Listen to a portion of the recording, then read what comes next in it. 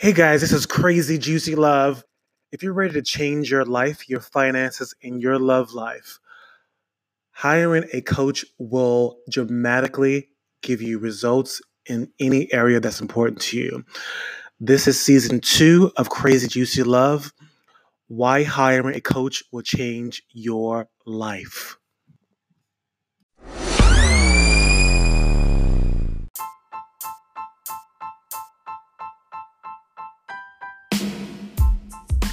All right, guys, so welcome to the Crazy Juicy Love podcast, and I'm so excited for this man in front of me, Mike Savage, a core coach, wealth management coach, worked with Tony Robbins. I am so fired up. I had the privilege of being in his presence about a year ago at this event called The Taste of Tony, and he led it, and it was just like for me, one of the pinnacle things that really lit some fire under my ass.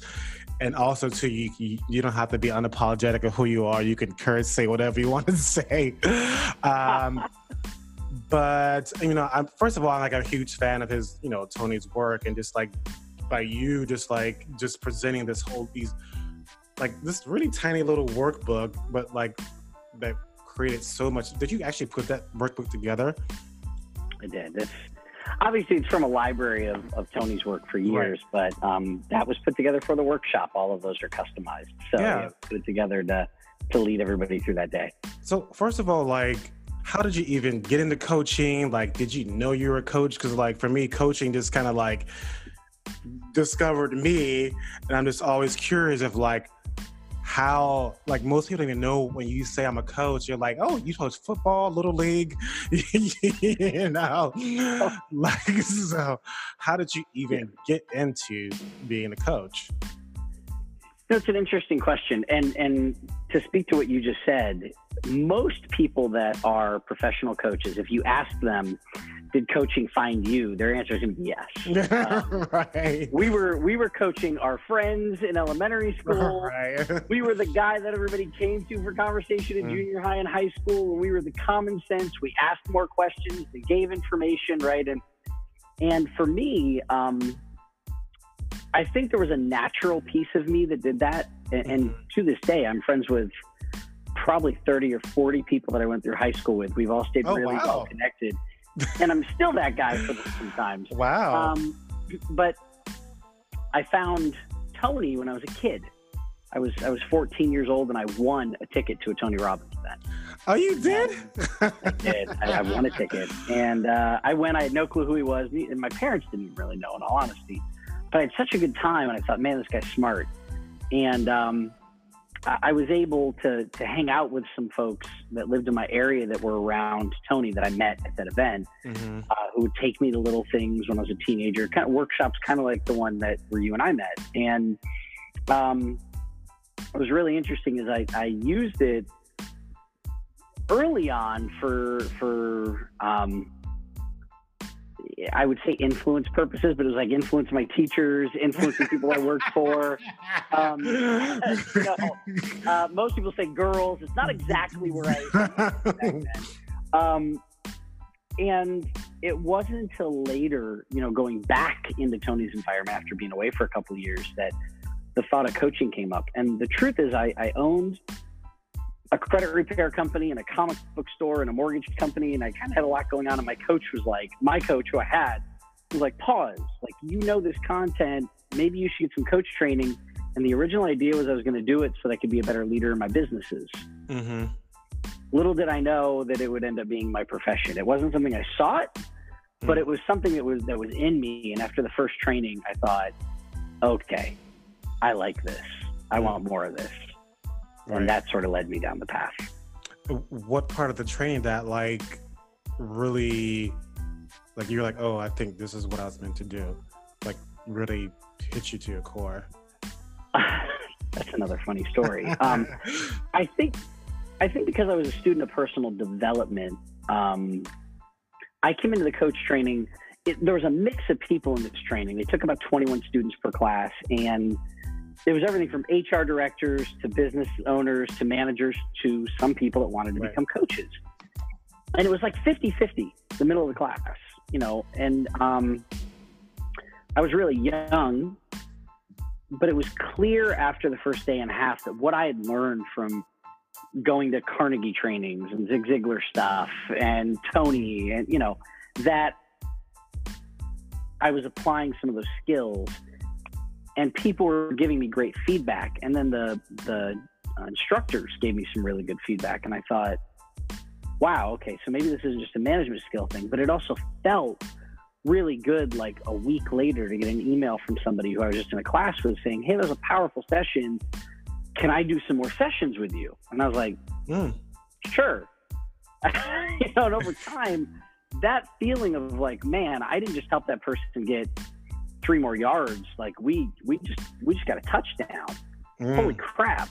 Right. That was really cool. That feeling felt way better than training my salespeople at the mortgage company, even though I love them. Yeah. It felt better than standing behind the counter at the comic book store, even though I still love doing that, by the way. Right. And I had to pay attention to that, and it actually meant for a long time that I took a cut in income, because removing myself from a couple of the businesses that I had partners in meant that I was going to make far less, because I wasn't operating the business anymore. I was just an owner. But I applied that time and energy to building my coaching business, and I've never regretted it. 16, 17 years later, I'm still doing it. So yeah. I mean, I really love what you said. Like when we talked earlier, it's like going with that feeling, that gut feeling. And I remember that moment for myself. I was doing, so the coaching program that I went through was Calling in the One. It's a book with Catherine Woodward Thomas. And so I wasn't even considering coaching at the time. And a friend of mine had been single for 8 years. And I was like, something's there. She's not telling the truth. And I don't know. I just like, we also worked together. And I said to her, I said, what are you hiding? And I was like, what did you want this man to say to you in order to let you go? She's like, I wanted him to marry me. I wanted him to ask me for my hand in marriage. And literally she broke down crying. And I thought I did something wrong. And I ran after her. She's like, no, that question is what I need to hear in order to break free from 8 years of being single. And I was like, she was like, if you don't start coaching right now, I'm gonna hunt you down. And I was like, okay, I need to pay attention to this, because that breakthrough she had is the reason why she's dating and putting herself in the game now after 8 years. So that you're so right. That feeling when somebody's having a touchdown in their love life or their family or financially, it's just wow, that I helped shift something over there with them in order to have this life, and making the world a better place, Well, and there's throughout the ages, there's always been the wise counsel or the shaman or, the elders in the village or that traveler that had experience that nobody in the village had, that people would seek counsel from, right? And then it was Dear Abby, right? People would write in and they'd ask right. for advice, or they'd call radio disc jockeys and they'd share their stuff and they'd get collective communication back about what to do. The interesting piece is you can go pick up a book. You asked a powerful question, right? One of the foundations, the core principles in what we do as coaches. Anybody can pick up a book of powerful questions. Right. But the right question asked with the right intention at the right time, because there's presence and there's an intuitive skill set, can create massive change. And I go to lunch with some of these older men in my community. I think they're a riot. One of them's an old farmer, one of them, and they're the older men that I like to seek counsel from, right? We should all have coaches. And one of them is an old cabinet maker from Brooklyn. He lives down here in Florida. He still does woodwork. His name's Ron, and he's good. And he said something to me that stuck with me for years, and it applies to this. He said, listen, Mikey, he goes, bro, he talks things from Brooklyn, bro, he goes, you got to take the muffler off your intuition. I was like, yeah. I'm like, well, okay. what do you mean? And he said, look, an engine makes this loud, beautiful noise, and it makes the car move. Well, what do? We quiet the noise. We put a muffler on it. He goes, you got this intuition that's like spot on, and it's screaming at you. You got to listen to it and trust it. He goes, you got a muffler on it. You want to quiet it and like get all up in your head. He goes, take the muffler off of your intuition. Oh my gosh, that might be one of the coolest things I've ever heard in my life. And then you learn as coaches that like your intuition, the thing you want to blurt, the question you want to ask, the place you need to go because the client isn't saying something, right? What did you ask? What are you hiding? Right? Like what's the thing you're not telling me? Like sometimes our intuition reads in between the things the client is saying. And that's the space where and that's all intuition. Right, that's a huge piece. That's interesting that's what kicked it off for you too. Right, and I don't know. It just came like, and sometimes I'm not sure. I'm curious when that moment happens to ask that particular question. Is there a fear? Because sometimes I'm like, oh my God, if I say this, I might cause an upset. Because I actually I was in talks with a new client today, and I'm talking to him, and my gut was like. I said to him, you don't share yourself because you don't find yourself valuable. And like the phone went dead quiet. And I said, you don't share yourself with your parents because they don't get to know who you are. They don't get to know your love life. And I said, I guarantee you, your friends do not get the love that you are capable of giving because you are hiding as a gay man. And then he was like, yep. And I said, how are you generating that? And then he just like started saying all this stuff. And I was just like, and I was really nervous to even say it, but I was like, I have to go there and deal with whatever's on the other side of that. And I'm just curious, like, do you ever have those moments not wanting to go there, but you gotta go there in order to like see what's on the other side? Oh, all the time. And you know, so what you have to remember is you're coaching their higher self, not their self that shows up to the call. Right. And so you called them forth and you're like, listen, man, like there's you that has all this fear. And then there's like the you that wants to be free and connected, that is, you know, that's in integrity. And I'm going to coach this guy. I'm leaving the fearful part or the gremlins you behind. I'm a coach over here. Where it shows up is like the last 3 minutes of the call. No. You know, then you're like, but sometimes you have to do it anyways, right? Yeah. And you message the next client, hey, I'm going to be 5 minutes. You say, look, we got to talk later or tomorrow. Like, we're not leaving this. And you hold the client in that space. And sometimes they need to sit in it anyways for a little while, which is fine. But look, and it's like, I think you're going to get it right 70 or 80% of the time, and 20 or 30% of the time, the client's going to go, yeah, no, that doesn't resonate with me. And as coaches, we just move, right? Okay, great. We threw some spaghetti at the wall. That didn't stick, right? That didn't stick. Let's see what sticks, you know? Right. So I'm curious. Yeah. And that's where we remove our ego and we just support whatever the client needs, right? If we're stuck on being right, then we're not being present with the client. Right, and that definitely is, there's no place for, at least from my experience, like trying to be right in this conversation is not going to benefit either one of us. So I'm curious of like, how did you even get to work with Tony? Like, how does one, like, I mean, it just seems so like over there, you know, like with, I guess I would say untouchable, you know, and like, how did you even how did the opportunity even present itself to you? Great. So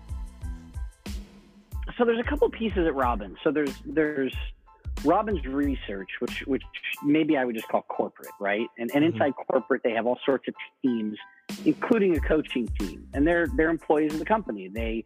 Tony has, you know, this huge audience. They all want support. They go through events, and afterwards, working with someone consistently, one-on-one, helps them maintain their momentum. Because Tony isn't about like, let's dabble in this. He's like, let's go. And there's something called the law of diminishing intent, which says that even with your best intentions, after 7 to 10 days, if you don't take action towards something you intended to do, you'll likely go back to life as normal. Oh my God. And our whole idea, that makes so much 7 to sense. 10 days, right? So Tony was like, listen, I don't want people to come spend 4 days or 7 days at an event, make all these changes from a congruent and powerful place, and then go back home and like life gets in the way. Not even with negative intention, just diminished intention. Mm. So if you're talking to a coach every 7 to 10 days and you know the call's coming, you're more likely to keep that momentum because you're accountable, you've got somebody to come back to. So they designed a coaching program. The coaches that are hired at Robbins, many of them have already been through Tony's stuff. They're in the environment. They come back and they crew, or they get to know their team members. Then when there's a coach training that comes up, they submit.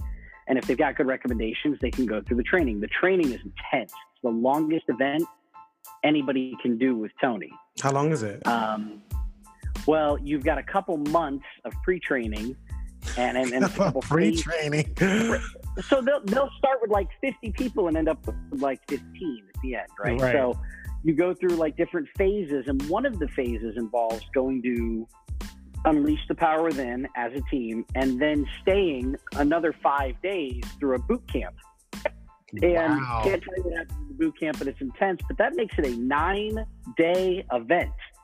You go from 4 days with Tony, which is already intense enough, to like ending that and immediately going into a boot camp for another 5 days. And it is an immersion experience. But you get, if you're already a trained coach and you've got the skills, they'll layer Tony's methodologies over that, and you come out the other side. I mean, stellar. Now, the other side is that there's a whole group of people that support Tony's live events. And it's called the Senior Leadership and Trainer Group. And these are people who have done like all of Tony's mastery programs, and they've decided they want to come back to learn the skills. Okay. They want to learn strategic intervention. They want to learn how to run teams. They want to learn and deepen an understanding of Tony's model. So they come back, and it's kind of like they volunteer, but they're provided a ton of training. And it's a laboratory where people are coming to change, and they have clients, right? And eventually, if you do really well, then you're made a trainer, and there's a whole other training process with that.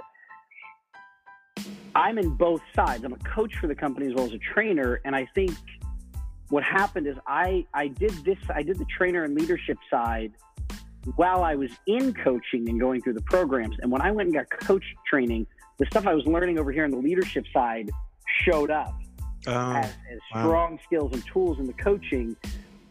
And that was just in coach training. That had nothing to do with going through coaching with Robbins yet. But when the opportunity came to work for Robbins, because I had been on this side and I was interested in this side, it was just like a dream come true.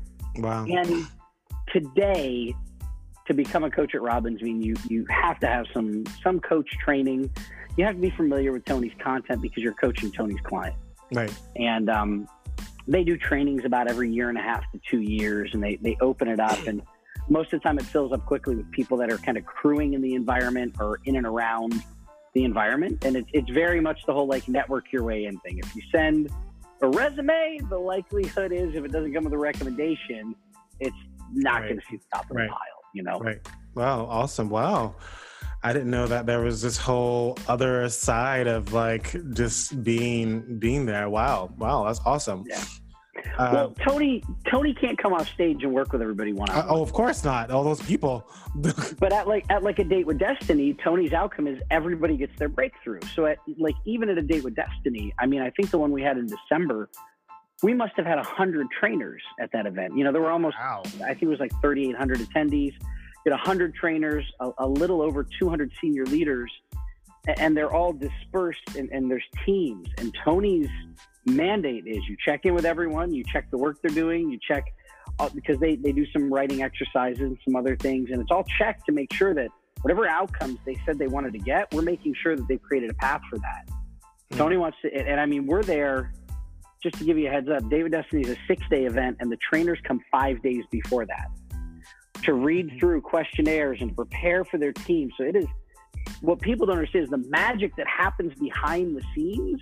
Right. And Tony created all this to make sure that everyone gets their outcome is unreal. Right. I mean, it's unreal. You get a glimpse of that in the I Am Not a Guru, when they're like I guess their trainers, one of the red shirts, and they're like reading off.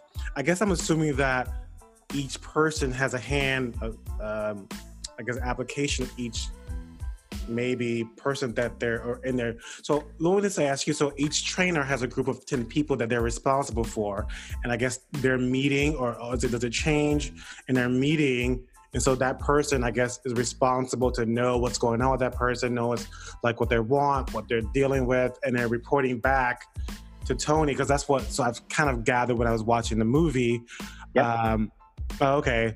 Wow. They're like, wow, this like, I mean, it's so great to like, I mean, it doesn't surprise me, that level of commitment to that person's what they're there for, because you're absolutely right. Like, you know, that momentum would easily lose if you don't start to take action in place. You know, I did a lot of stuff at Landmark, and like, you know, if you don't make that shift and put something in place, you immediately go back to that old way, which is a good segue of like, you know, talking about core beliefs, because that's really shifting the core belief in what people are used to operating, you know? Yeah. So when you work individually with people, like, or how do you even get into the core belief? Like, do people even understand that they have a core belief that's running the show? Like, how do you even tackle that with people? Well, so our patterns in habits and our patterns in our daily actions leave clues to that, right? Right. And one of the things that I think will live on, you know, years, decades after Tony, you know, is gone, are the frameworks that he set for uncovering that. Right. Right. So whether it's looking at how they go after their 6 human needs, or looking at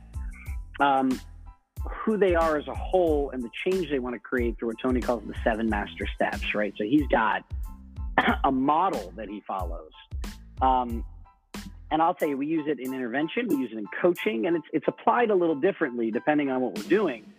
But if you follow that framework, and if you have an understanding of all the principles in it, you can very quickly understand the belief structure that somebody's running. And then once you catch it, right, patterns show up. At Date with Destiny, there's a piece that Tony covers called Primary Question, which, like, what's the question behind all the questions that you're asking?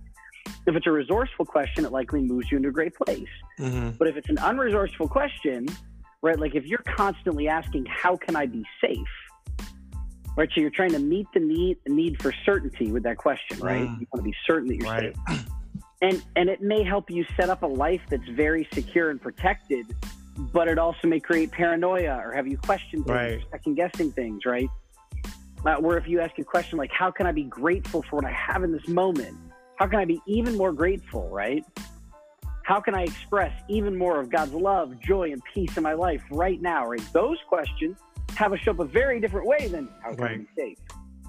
So when you start to uncover the questions that you ask on a regular basis, the values that are driving you, and not just the values, but the rules you have for how you feel that value, right? So for you to be happy, it might be as simple as, I woke up today. Right. For somebody else, it's, I got to wake up. The car has to be warm when I get in it. My latte better be made right.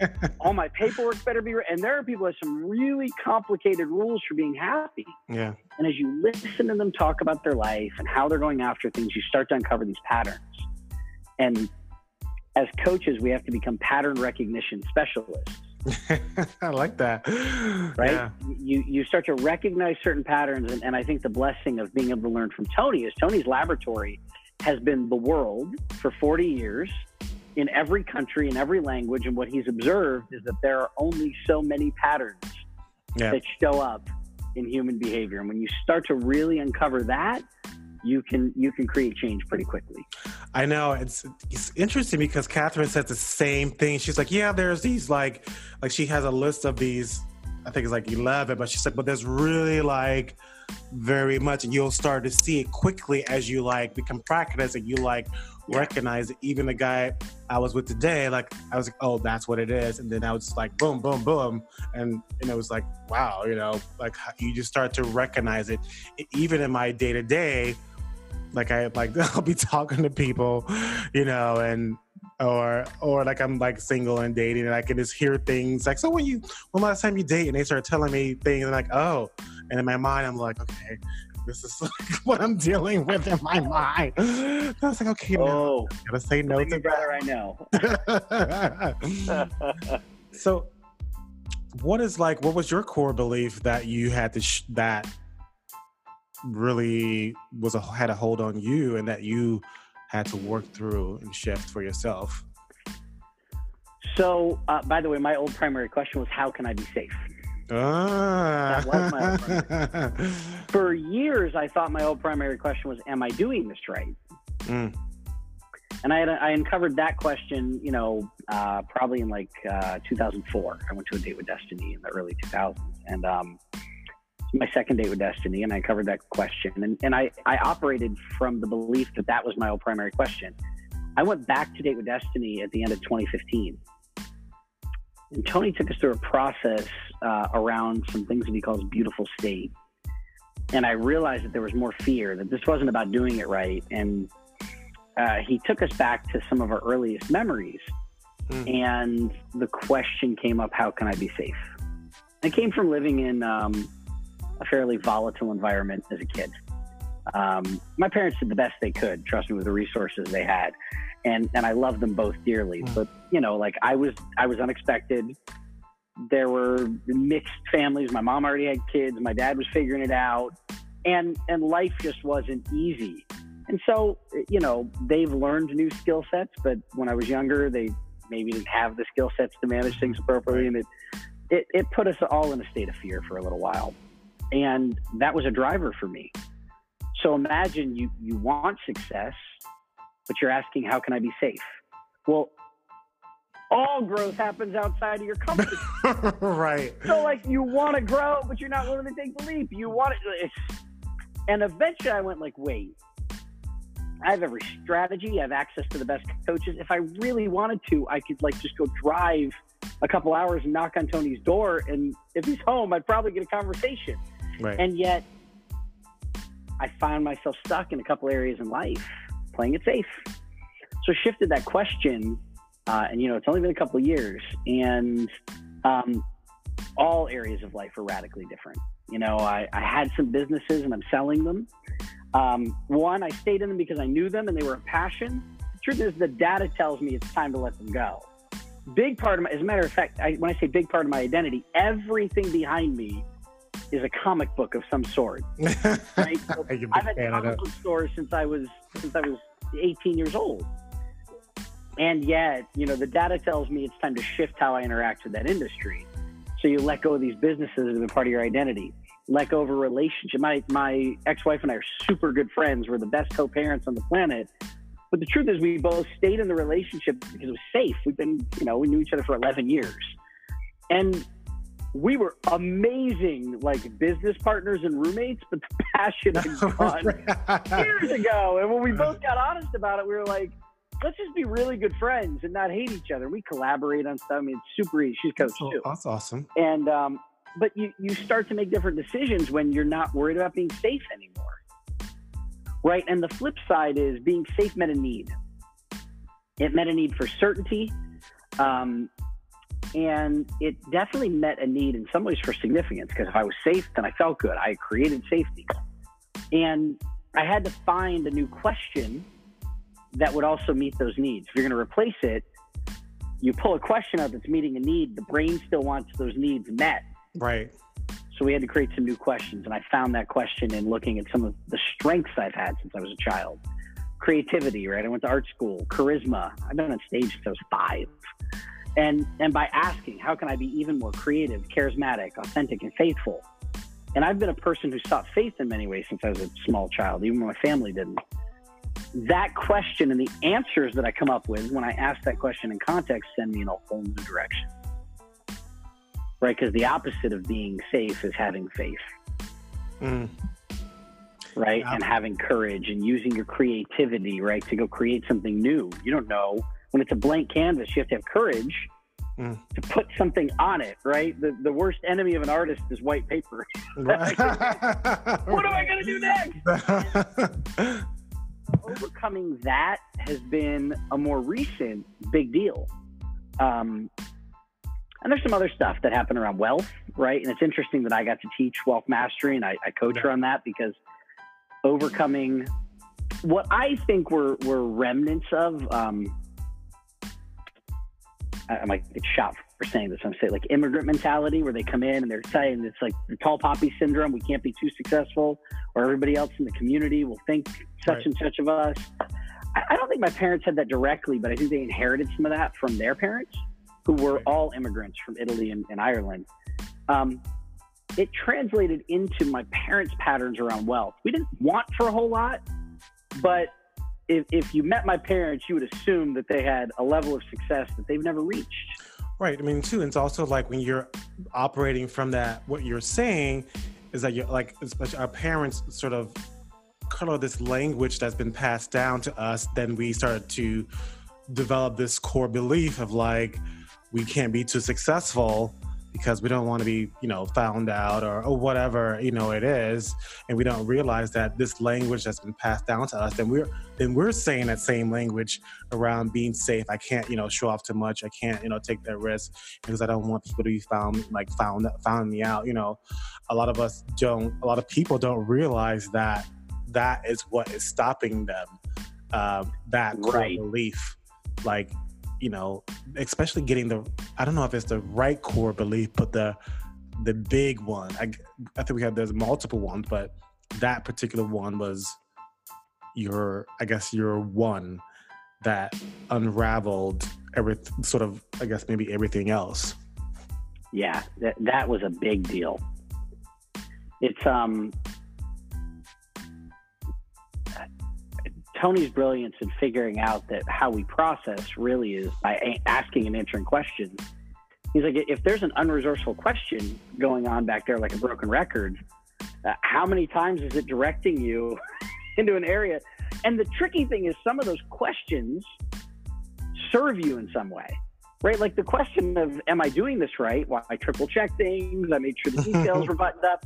Probably made me a little OCD about cleaning my house, but it has you questioning and second guessing and in uncertainty at all times.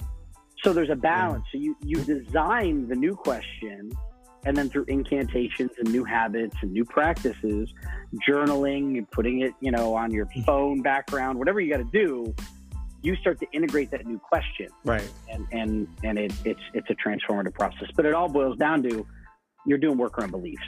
Right. You're doing work around beliefs at the end of the day. And why is growth important? I find it a lot of men that I coach or even talk about, like, just so resistant and unwilling to even look within themselves. Like, from your experience, like, why do a lot of men resist this sort of growth work? Number one, ego. Right. But even a healthy ego can sometimes overact to protect. And so now we get into like some of the core principles of what we've learned around people's psychology around growth and change, right? So one, the unconscious mind runs the show, right? So it's making our heart beat, our lungs move, things happen in our body without us having to think about it. And the prime directive of the unconscious mind is to preserve the body, i.e. to keep us safe. And the challenge with that is that it's averse to change, right? Change equals bad. As a matter of fact, you know who did a really good job of expressing this recently was Brene Brown. On her Call Netflix, to Courage. Like the brain thinks like good, bad, hero, evil, and that's the unconscious mind, right? It's a 5-year-old child. It thinks in imagery. So when you start to take a deep look in, it's like, whoa, wait, you're not supposed to peek behind the Yes. curtain. I don't want you to see the great and powerful Oz, right? I just want you to see the image up here. And if you stay there too long, the challenge is, and this comes from a needs belief, right? Tony believes that there are 6 human needs. There's the 4 basic needs, right? Certainty, the paradox has uncertainty. We want love or connection. The paradox of that is significance. One's external, one's internal, right? Those are the 4, what he calls primal needs. The 2 needs of the spirit are growth and contribution. Everybody at some level wants to grow, become more, learn a new skill, feel like they're becoming more, and then they want to leave a legacy or contribute. And if we don't feed that need, what happens if you stop watering a plant? I mean, it dies. It's not so sufficient. If you're not growing, you're dying. Oh. Right? And some people are just like, they were born and they accepted that they were on a path to death the whole time without figuring out that there was life to live in the process. And I think the resistance is, well, I'm safe. Yeah. I can extend this as long as I can, as long as I'm safe, but they're never going to feel alive unless they take that risk and accept some growth. And that's different for everyone, but growth is a need. And I think for men in particular, there are so many social constructs. Your face. which I love that they're all being broken apart, like, and seemingly quickly lately. Right, I know. And I fucking love it, for one. But, like, I have a daughter. I want her to grow up thinking that she's as powerful, if not more powerful, than any dude on this planet. Right. And I want guys who don't feel like being a power god to be soft and intuitive. Like, I couldn't do this work if I didn't have that side. You can't be like, I shouldn't say you can't, but I see challenge with men who have a hard time accessing their softer, genuine, nurturing side, be effective coaches. You got to develop that. Tony talks about it too. Yeah. I love that all this stuff's getting broken down, but I think some of them are operating under like old rule. Like, they're running Windows 98 and it's time to get like OS X 10, right? Like, why are you running Windows ME, right? Like cut it. And so I just went and saw some comic book fans, so I went to the Avengers. And no spoilers, because somebody may not see this, but I'll say this. You want to talk about breaking down some constructs? Oh, is it that good? Marvel always does that. They have no fear in diving in and commenting on what's happening in our world, right? And they take a really good perspective, and it's fantastic to see. I like the way you put it. yeah, it's really good. But I think that's the challenge for men, is they're operating on old programming. Yeah. Thinking that they have to be a certain way or do a certain thing. What was it? Oh, okay. So, semi-spoiler, I'm going to take this straight from Avengers. Hang on, I'm looking this up. So, there's a point where Thor is talking to his mom, and she says something really interesting. I do want to, because this ties into what we're talking about here in a beautiful way.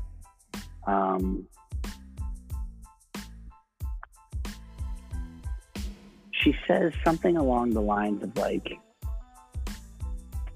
when you let go of being who you're supposed to be, then as a hero, you can show up as who you are.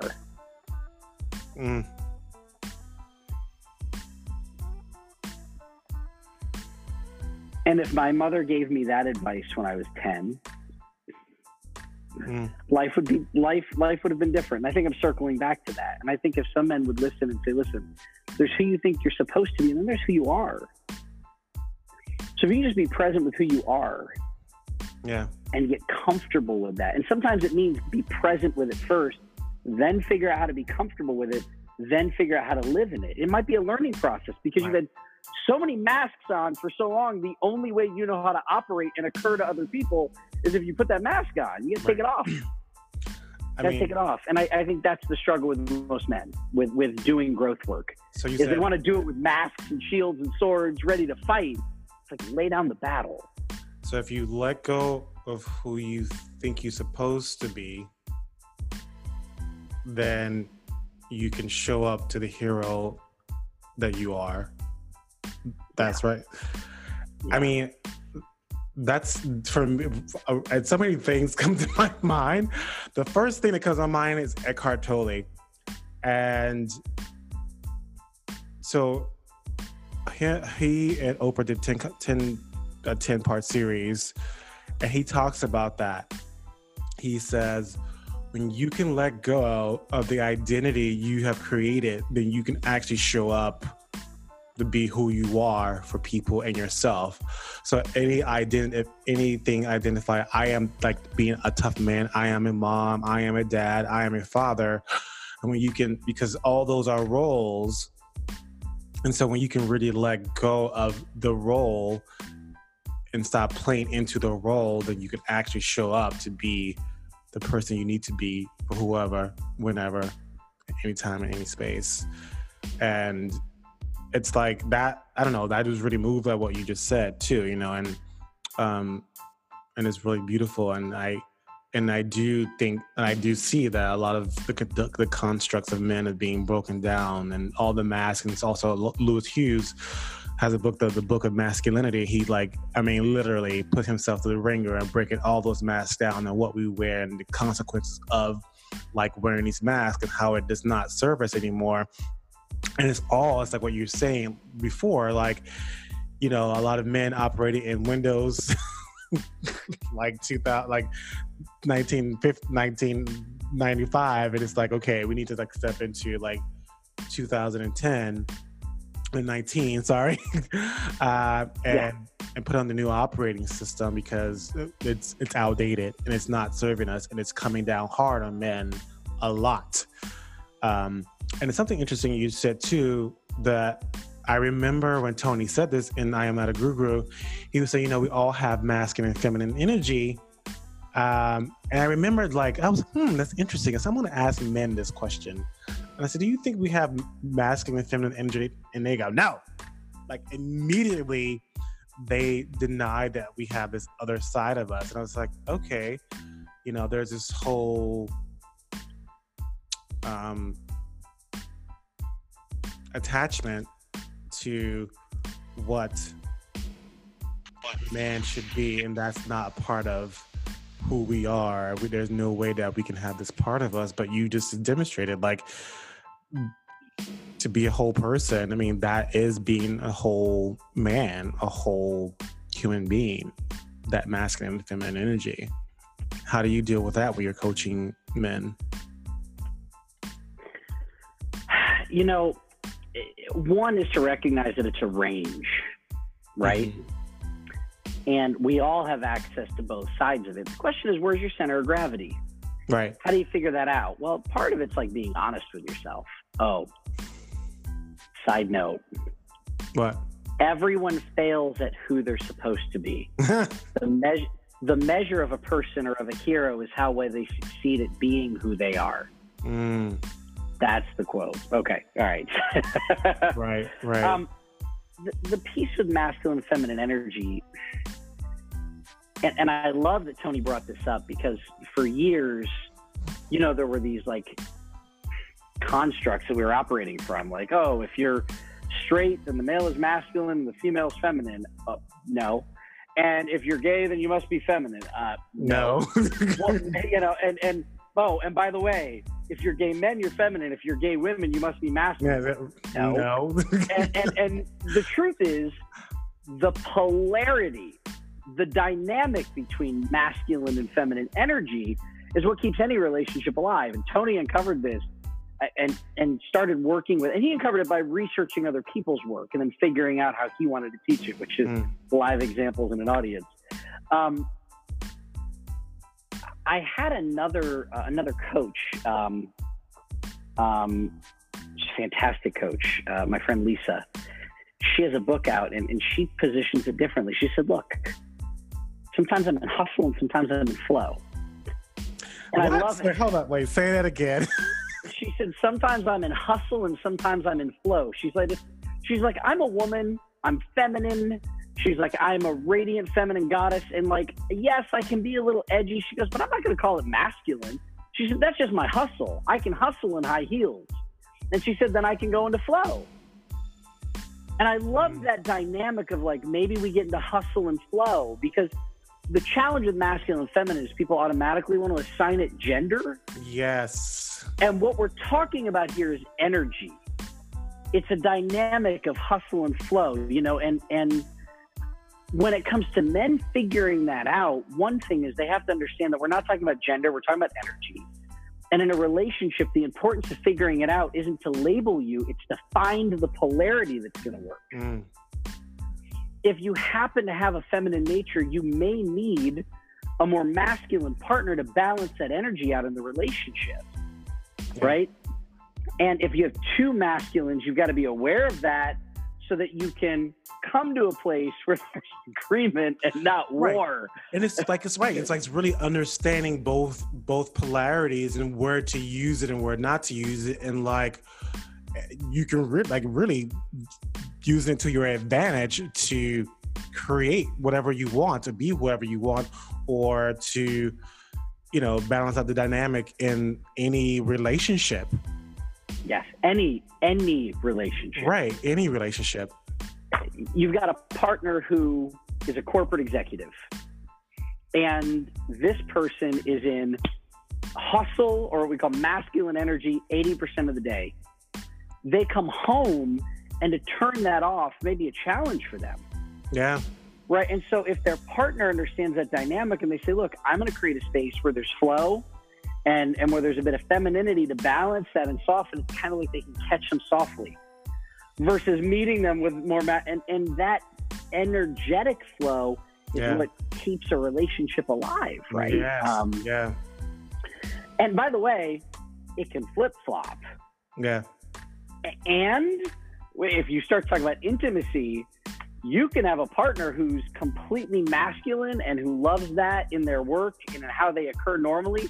And then when they get in the bedroom, they may want it the other way. And you've got to figure it out. You know? And so it's a matter of awareness of polarity and energy, and how does the pendulum swing between masculine and feminine energy in you and in the relationship, and then within contexts inside the relationship. Right. And the more you create an awareness around it and dial it in, the better you and your partner can create a relationship where that dynamic comes back and forth. And it's so important to look at. And it starts with like being aware of where your stuff is. Yeah. Little shift that why do you have a coach? Why is it important for you to have a coach? Look, you know, I think it's extremely important for us as coaches to have a coach, one, so that we're experiencing the process and the evolution of what we do through being in the process, because coaching has changed over the years, and as a profession, still young, you know, and I think it's going to continue to evolve. It's widely accepted. Companies see the ROI in it. You know, Harvard Business Review has done tons of studies on it. I'm starting to see like more businesses like hiring coaches, and I was like, wow, that's just like really pulling for it. Look, I'll give you a list of companies that we have worked with that I know, you know, have no problems with us sharing it. So, and then other companies that have internal coaches that I know of, and I'll mix it up so nobody knows who's who. Okay. But I'll say this: Zappos has openly talked about having internal coaches. I'm friends with the lady. I mean, they're like the number one company in like customer service. Like, I mean, holy crap. So Zappos, Tesla, Microsoft, Comcast, Depcom, they're a huge solar company. All of these, well, you know, Compass, Keller Williams, or all these companies, they hire coaches to come in and do work. AT&T, Verizon, T-Mobile, the whole mobile industry. Companies like Salesforce were built on coaches working with their executive teams. Oracle, Outreach, you know, they're a huge sales enablement platform. All these companies operate with internal coaches and talk about the ROI of coaching inside their organizations. every great coach, and I'd say at this point, most great leaders have a coach. They have an outside perspective of someone who's listening to their language, checking in. And I'm a big fan of, like, I eat my own cooking. If I owned a restaurant, I would eat. I like that. I have the privilege of having some private clients, but, you know, almost everything that I do is for Tony, and I love it. And I have a Robbins coach. And it's important for me to continue in coaching, to eat my own cooking, to keep myself in check. And I like to be a client when I'm a client. I don't want to be the coach. Right. I want to be able to bring my stuff to the table and get perspective and be challenged. And when you let go of a question like, how can I be safe? It's important to have someone who can hold a safe space for you and challenge you in it for your own growth and for your own good. Wow, and, I love that. Love that. And that's, you know, my coach holds space, and he's got some boxing gloves in that space from time to time. And I'm okay with it. I'm okay with it. Right. So out of respect to your time, I'm going to ask you the last couple of questions. And it's like little quick questions. So what does a life of love mean to you? Ooh. A life of love means waking up every day and absolutely finding joy when I look in the mirror first. Oh. Because in order for me to be in a loving relationship, I have to love myself 100%. And when I do that, I can attract someone who loves themselves 100%. And then we're bringing 100% of ourselves to the relationship. Yes. Versus saying, I'm 80% there and I need you to fill me up. That shit doesn't work. Hell no. Yes. And for my 4-year-old daughter, I so every day pray that she loves herself. Yeah. So I have to do that. Yeah. Wow. Thank you for sharing that, man. Thank you. Yeah.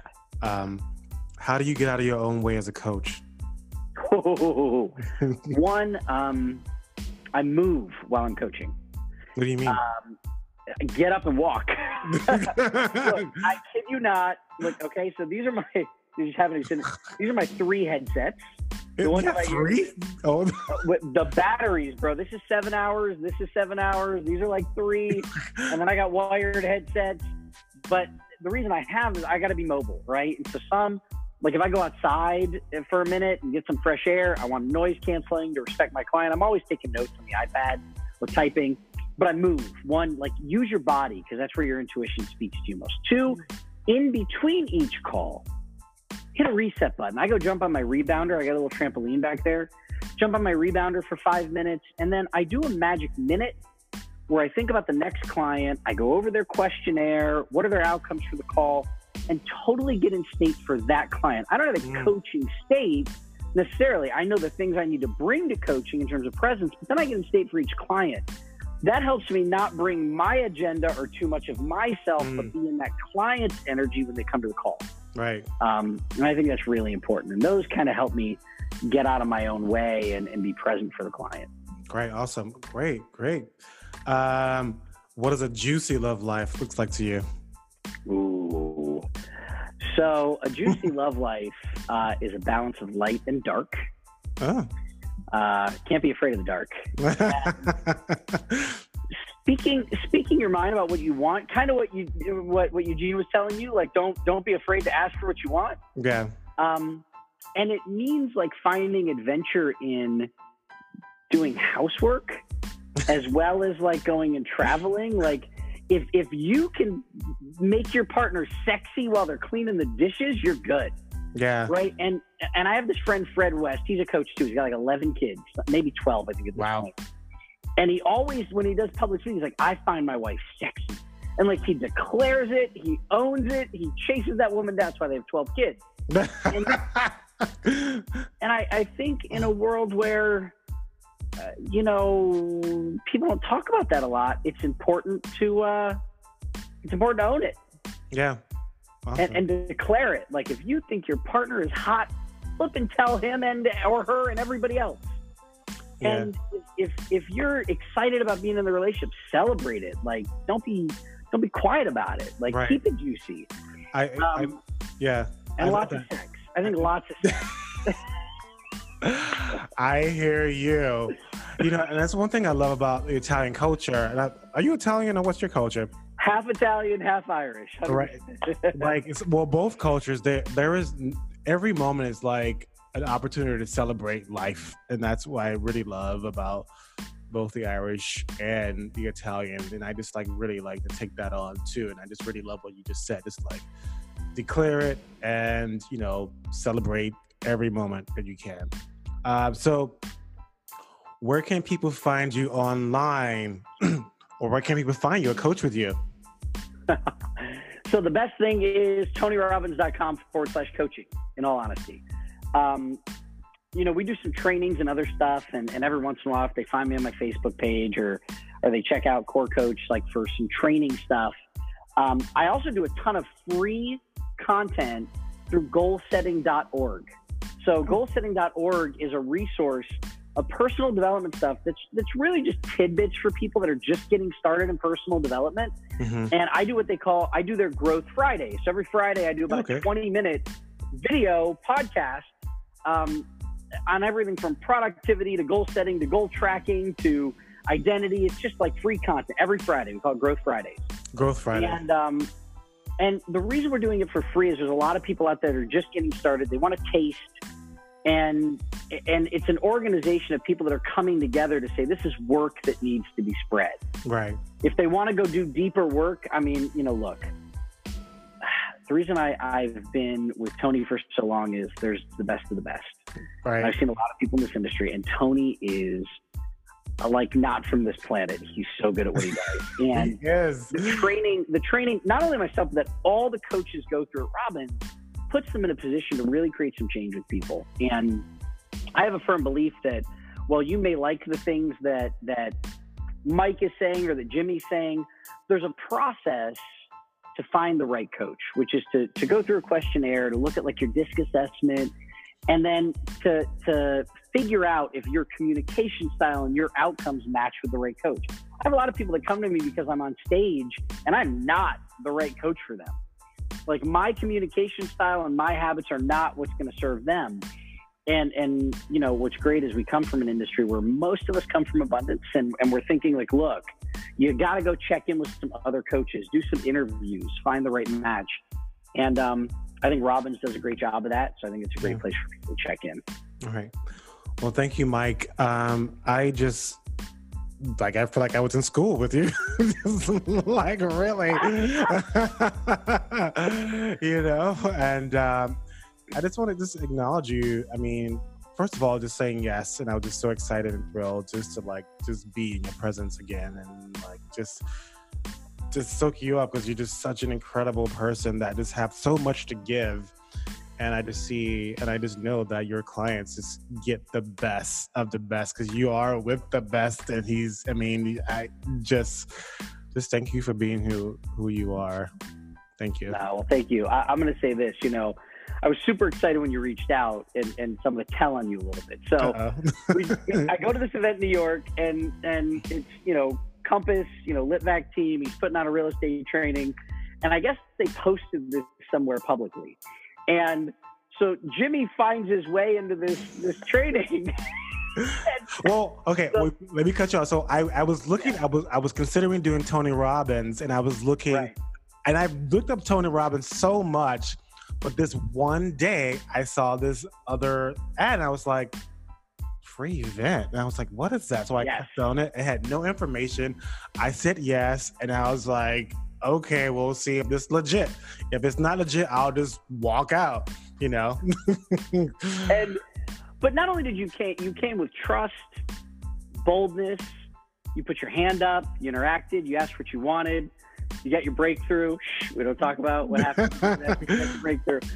And then you continued on the path. And so what I would say is anyone that's listening regularly, that's in your circle, like if you're looking for boldness, and wanting to open up and looking for breakthrough, like this is somebody who I know has done that in a room of people that he didn't know with total trust and faith.